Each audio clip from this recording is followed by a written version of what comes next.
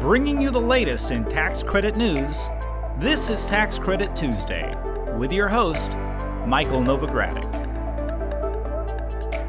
Hello, I'm Michael Novogradac, and this is Tax Credit Tuesday. This is the Tuesday, September 28, 2021 podcast. The Community Development Financial Institutions Fund earlier this month announced exciting news for anyone working in affordable housing and community development. What was that news? Well, the CDFI Fund plans to award up to $380 million through the fiscal year 2021 round of the Capital Magnet Fund. That $380 million is significantly greater than the funds available in previous rounds. By comparison, fiscal year 2020 awards total a little more than $175 million. So the $380 million available this round is more than double last year's. So what does this mean for interested applicants? The CDFI Fund said that they expect to issue awards to a greater number of applicants, more money, more awards, and they'll consider award requests larger than the maximum awards made in past rounds. In the 2020 round, by way of example, individual awards to applicants topped out at $8 million. I'll also note the minimum award was $750,000.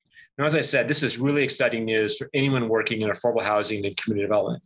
Now, whether you're eligible to apply for Capital Magnet funds directly, or if you have an opportunity to partner with a Capital Magnet Fund applicant, today's podcast is tailored to you.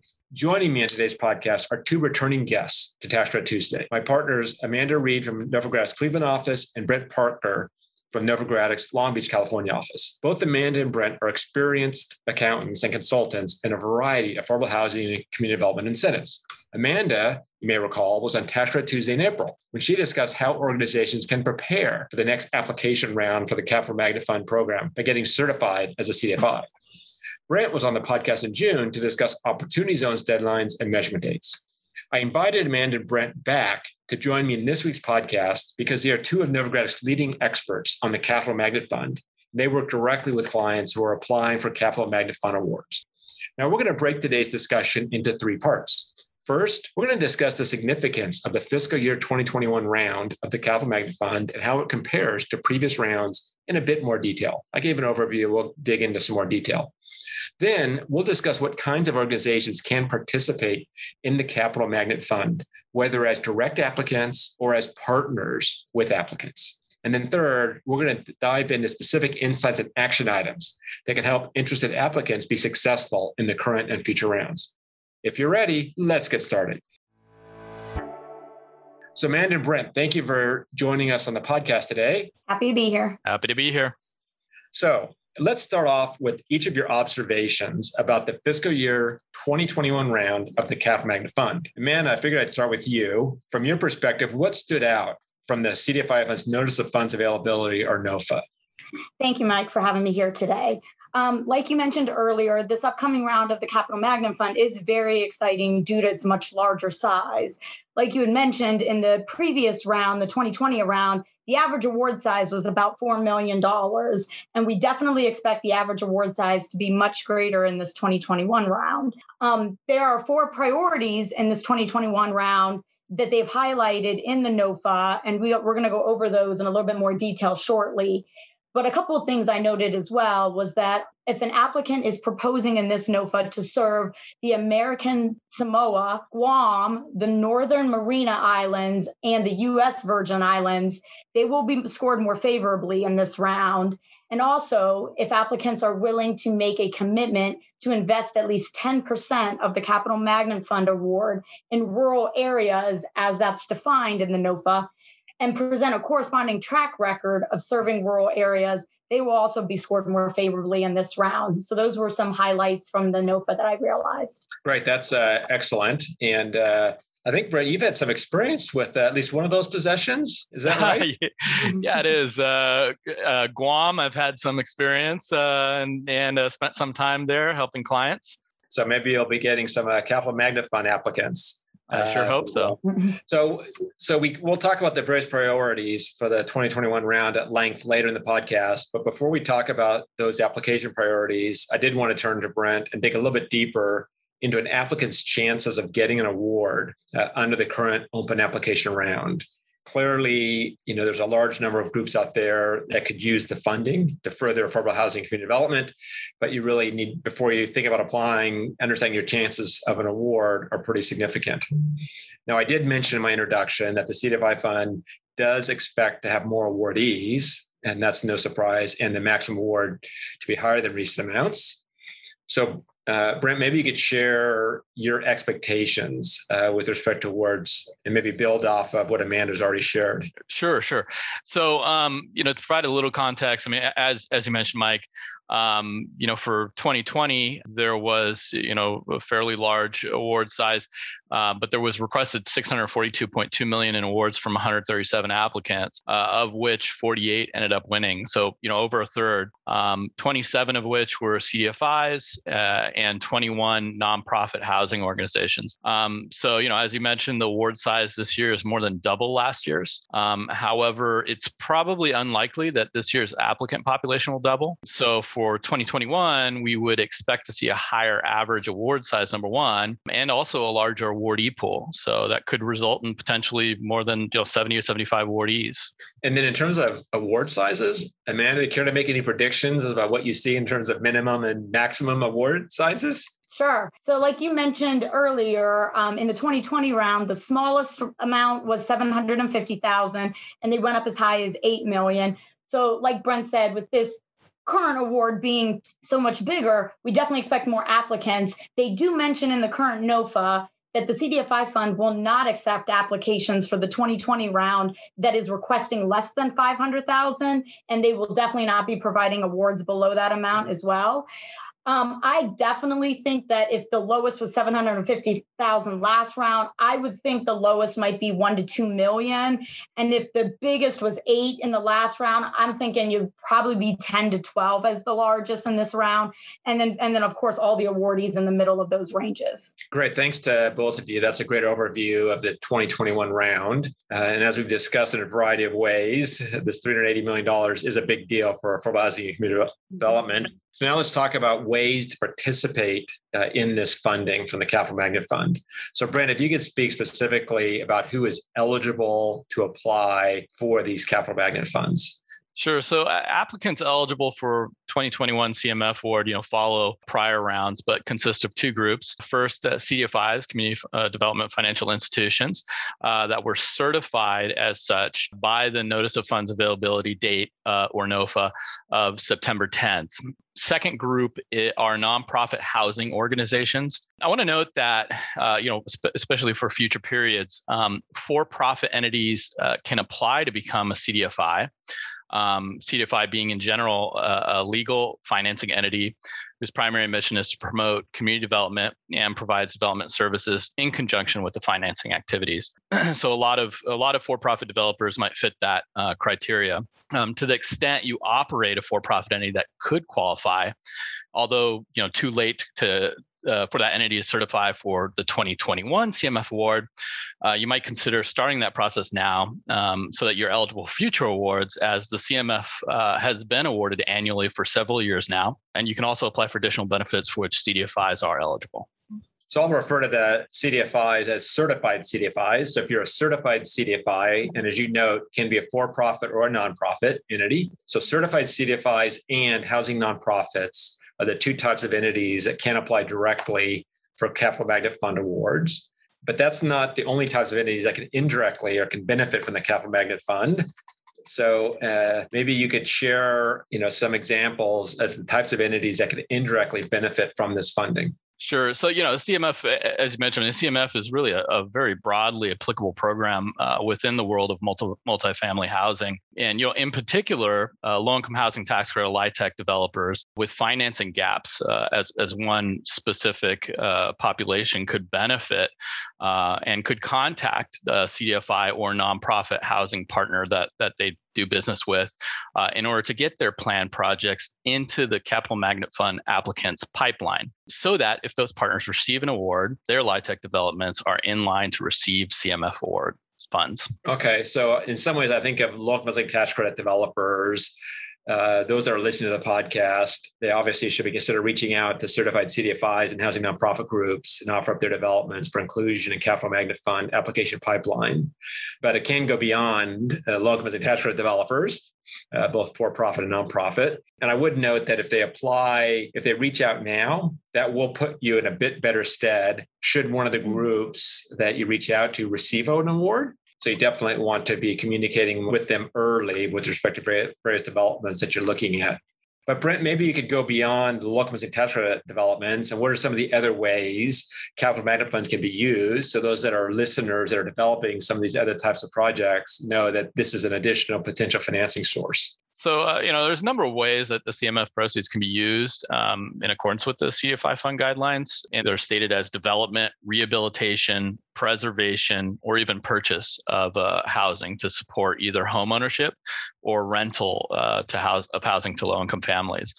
Really, the common denominator is that the cost of the finance projects have to entirely support housing occupied by populations at or below 120% area median income, or AMI. So it's a much more generous, threshold than a lot of programs out there. Note that priority is given to applicants that serve populations with lower thresholds, and project cost to award leverage factor has to be at least 10 to 1. So 10 project costs, 1 award size, with the most successful applications really exceeding a factor of 20 to 1, which can be achieved really through a variety of different strategies, all or any of which Amanda or myself could help you to explore and to assist in making your application sort of more compelling and successful. I also want to kind of note that in addition to just the housing costs, applicants can use the proceeds up to 30% of their award can be used for economic development activities. So that doesn't directly fund the housing, but it's needed for financing, community service facilities, or, it's required to implement what they call a concerted strategy to stabilize or revitalize the applicable low-income or underserved rural community. No, that's really helpful. And there has been a lot of talk back in Washington, D.C. about a Neighborhood Homes Investment Act, which is all about funding, home ownership in distressed communities.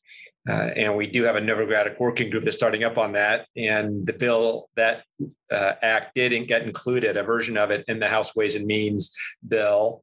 And this could end up being interesting gap financing for that. But I'm diverting myself. If you're interested in that, go to our other podcast that Dirk Wallace did, and email us if you're interested in learning more about the Neighborhood Homes Investment Act, because it could be an application for capital magnet funding there. But now that we've discussed a general overview of the Capital Magnet Fund program, which also goes by the acronym CMF, as you already heard from Brent, we've talked about the overview of the CMF program and who can participate directly and indirectly. Now let's look at the next steps for interested applicants. So Amanda, if you could tell our listeners some of the key upcoming program deadlines, and more importantly, in addition to the deadlines, is explaining their significance, because these are threshold requirements that if you don't meet them, then you can't apply. Yes, that's perfect. Yeah. So first off, obviously the Capital Magnet Fund, what they issue are grants, and that's how the money is awarded to the awardees is as a grant. So the first thing you need to do is you have to have, anybody that's interested needs to have an active SAM account, and it stands for Systems for Awards Management. And that's on the grants.gov website. So that's not through the CDFI fund, that's grants.gov, but you need to make sure you have an active SAM account and a registration in order to submit the required application materials, or at least part of them. So once you do that and you have your active SAM account, then there is a form SF424 that needs to be completed as well. And it needs to be submitted through grants.gov. And that due date is October 12th, 2021. And that's just a form that you fill out, that any person that's receiving a grant potentially would need to have this form filled out. It's a mandatory form. It's not too hard. There's not too many data points. I think it's like 5 pages long, but you need to have that done. Also, by October 12th, you need to have created an AMIS account on the CDFI Fund's website. And AMIS stands for Awards Management Information System. And so that account at least needs to be created by that day as well. So So the October 12th is your first deadline date. And like Mike said, if you don't get the SF424 form in and you don't have the account created, you will, even if you submit the application later, by that due date, it will get pulled. So these are absolutely critical dates that you cannot pass. And I would definitely start that early because if you don't have an active SAM account, that stuff does take time. So even once you submit it, it's not an instantaneous, like now your account's active. It can take some time. So people that don't have an active SAM account already should get on that very soon just to give yourself the time you need. After those deadlines, the actual Capital Magnet Fund application, which is done on the AMIS site through the CDFI fund, and all the required attachments are due, and they have to be submitted through AMIS by November 9th, 2021. So that's the ultimate application date, but we need the October 12th date to pass that stuff as well. Another date I want to just keep in mind so everybody's aware is November 4th is the last day that you're able to contact any Capital Magnet Fund staff at the CDFI fund. So they always cut off about a few days before the app is due, they cut off any last questions. So keep in mind that date, because at that point, unless it's a technical issue, you won't be able to ask them any more questions about the Capital Magnet Fund application. So just to reinforce those deadlines, it's Tuesday, October 12th, 2021, and then Tuesday, November 9th, 2021.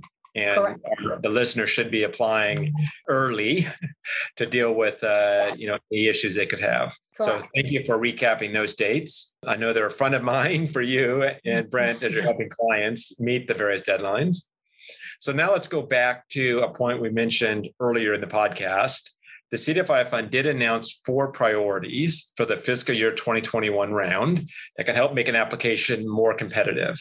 Now, we can't go into these 4 priorities in extreme detail, but clients can reach out to either or both of you to get more of the detail. But Brent, if you could describe the priorities at whatever the appropriate level is, but not too much, don't get too granular because we only have so much time on the podcast. Sure. So there's 4, as you mentioned, there's 4 specific criteria in the 2021 NOFA. First, applications where with respect to rental housing, at least 20% of units are targeted families at or below 50% AMI. So use those of you in the LIHTC world, 20 at 50. And B, with respect to homeownership units, at least 20% of all units are targeted to families at or below 80% AMI. The second criteria, applications where rental affordable housing units are in areas of either economic distress or high opportunity areas. Each are defined by the CDFI fund. And third, where applications of home ownership of affordable housing are either located in that AED, areas of economic distress, or are targeted families at or below 80% AMI. And finally, the fourth, applications proposing to use the CMF to leverage private capital to finance and or support affordable housing activities and or economic development activities. So that private capital is very important, and that's what they're looking to really leverage more than public capital. Also, I just want to quickly note that there are additional scoring criteria that Amanda mentioned earlier. A lot of sort of intricacies in the NOFA and the requirements that are not encompassed entirely in these 4 criteria by any means. So it's important to have a professional that understands the application scoring criteria to assist in the development of your application. Great. Thank you for that. And I could ask you a lot of questions on those 4 criteria or priorities, but we don't have time. So Amanda, are there any other action items that you'd recommend for listeners who are planning to apply for this round of the Capital Magnet Fund? Or maybe undecided? Obviously, aside from calling you or Brent, of course, to discuss their options.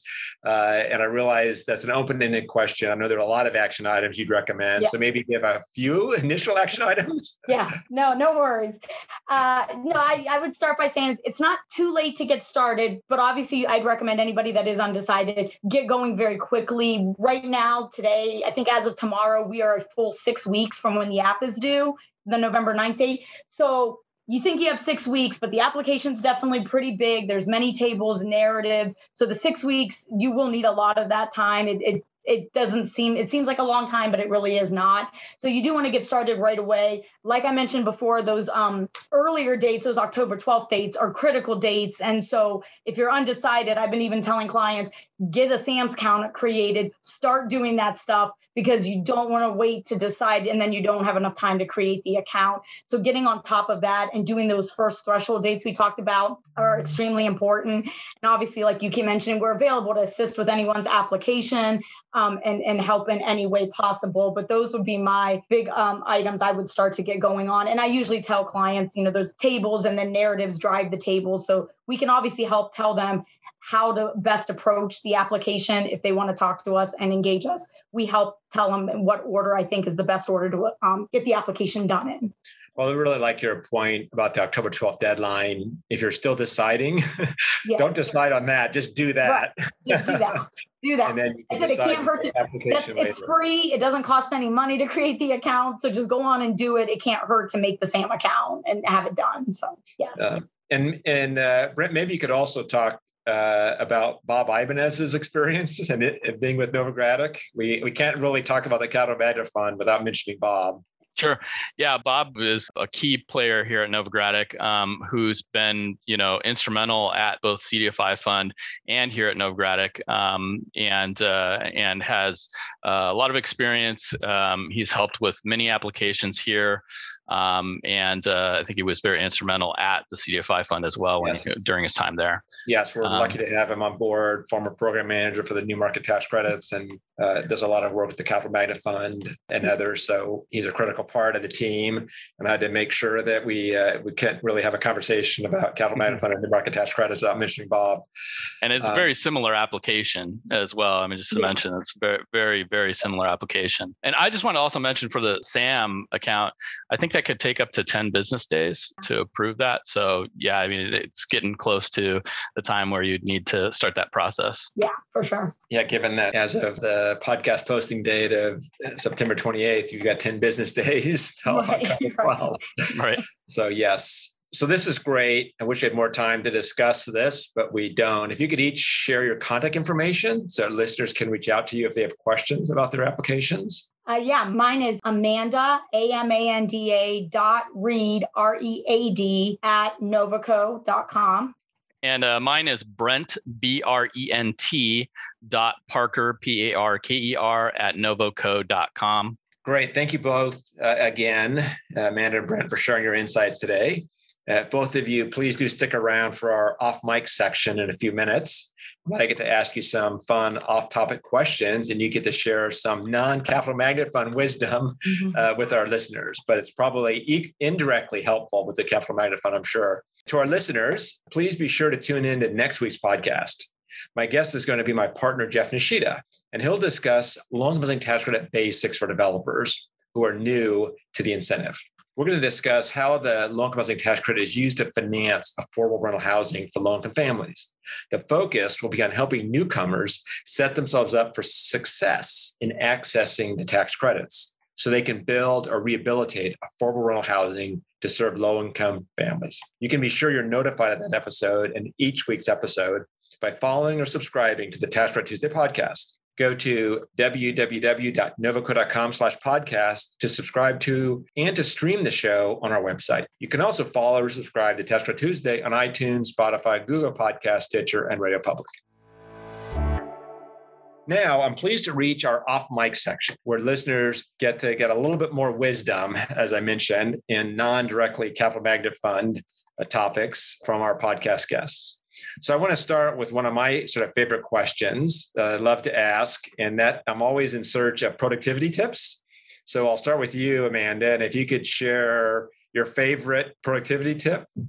Yeah, I think for me, my best one is making checklists, always making good lists and checklists to keep track of everything, taking lots of good notes and everything. I feel like that helps me stay productive very well by having lots of notes and checklists to keep me on target with what I need to do.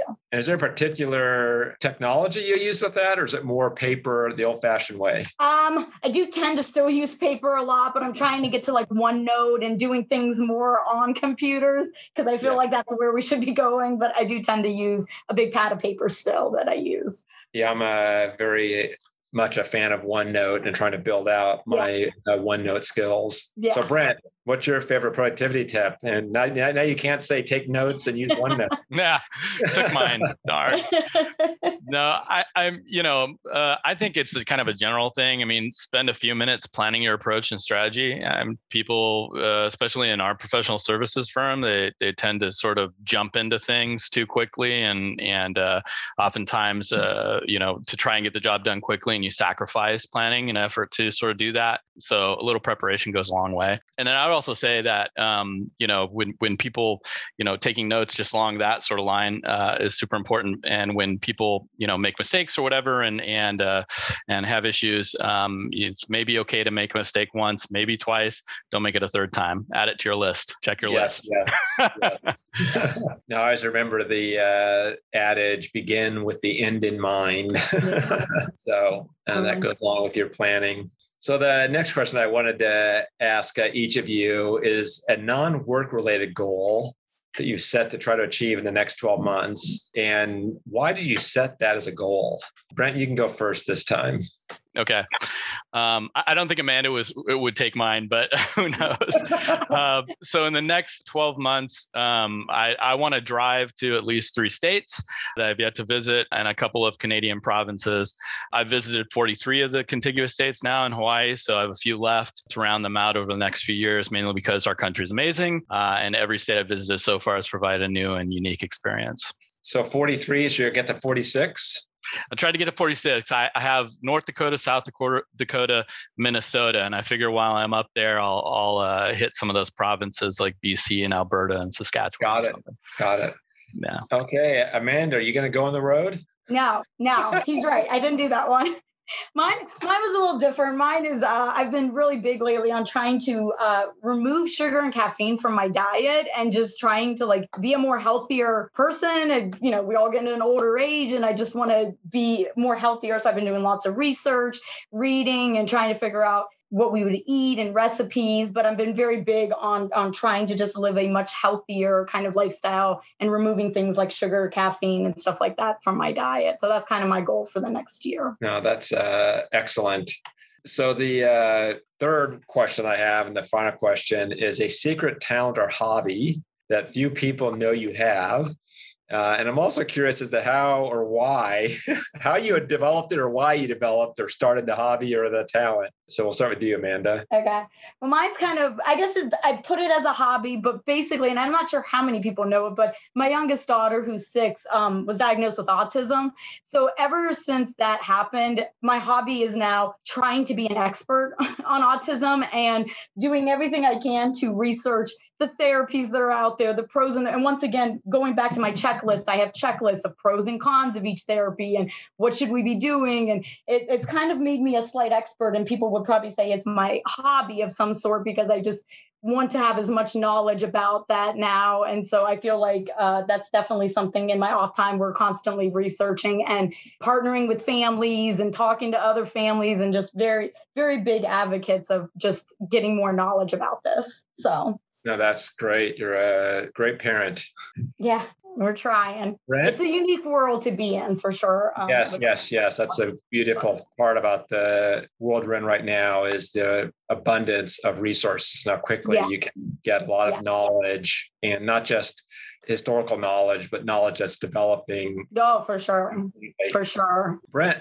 So my skill or hobby is definitely not that profound, but but I know how to juggle, and I think really only my wife knows that I can do this. So I started juggling really to sort of strengthen eye-hand coordination and provide I guess a way of meditation, because I'm not a big meditation expert, but it definitely is a source of meditation. And since I've sort of learned that it really helps to improve neural connections, and I've read articles on it related to memory, focus, movement, vision, etc. So good for the old noggin. No, that's great. I need to get back to juggling. I juggled as a kid and into college, and haven't done it quite as much. So I need to, and it's I'll think of it as my meditation. Yeah, it works for me. So thank you, Brent and Amanda, and thank you to our listeners. That's it for now. I'm Michael Novogradac. Thanks for listening. This weekly podcast has been brought to you by Novogradac & Company, LLP. Archived podcasts are available online at www.novoco.com/podcast or by subscribing to the Tax Credit Tuesday podcast in iTunes. You can find related links referenced in this podcast in our show notes at www.novoco.com/podcast. Novogradac & Company, LLP is a national certified public accounting and consulting firm with offices nationwide. Learn more about our professional services at www.novoco.com.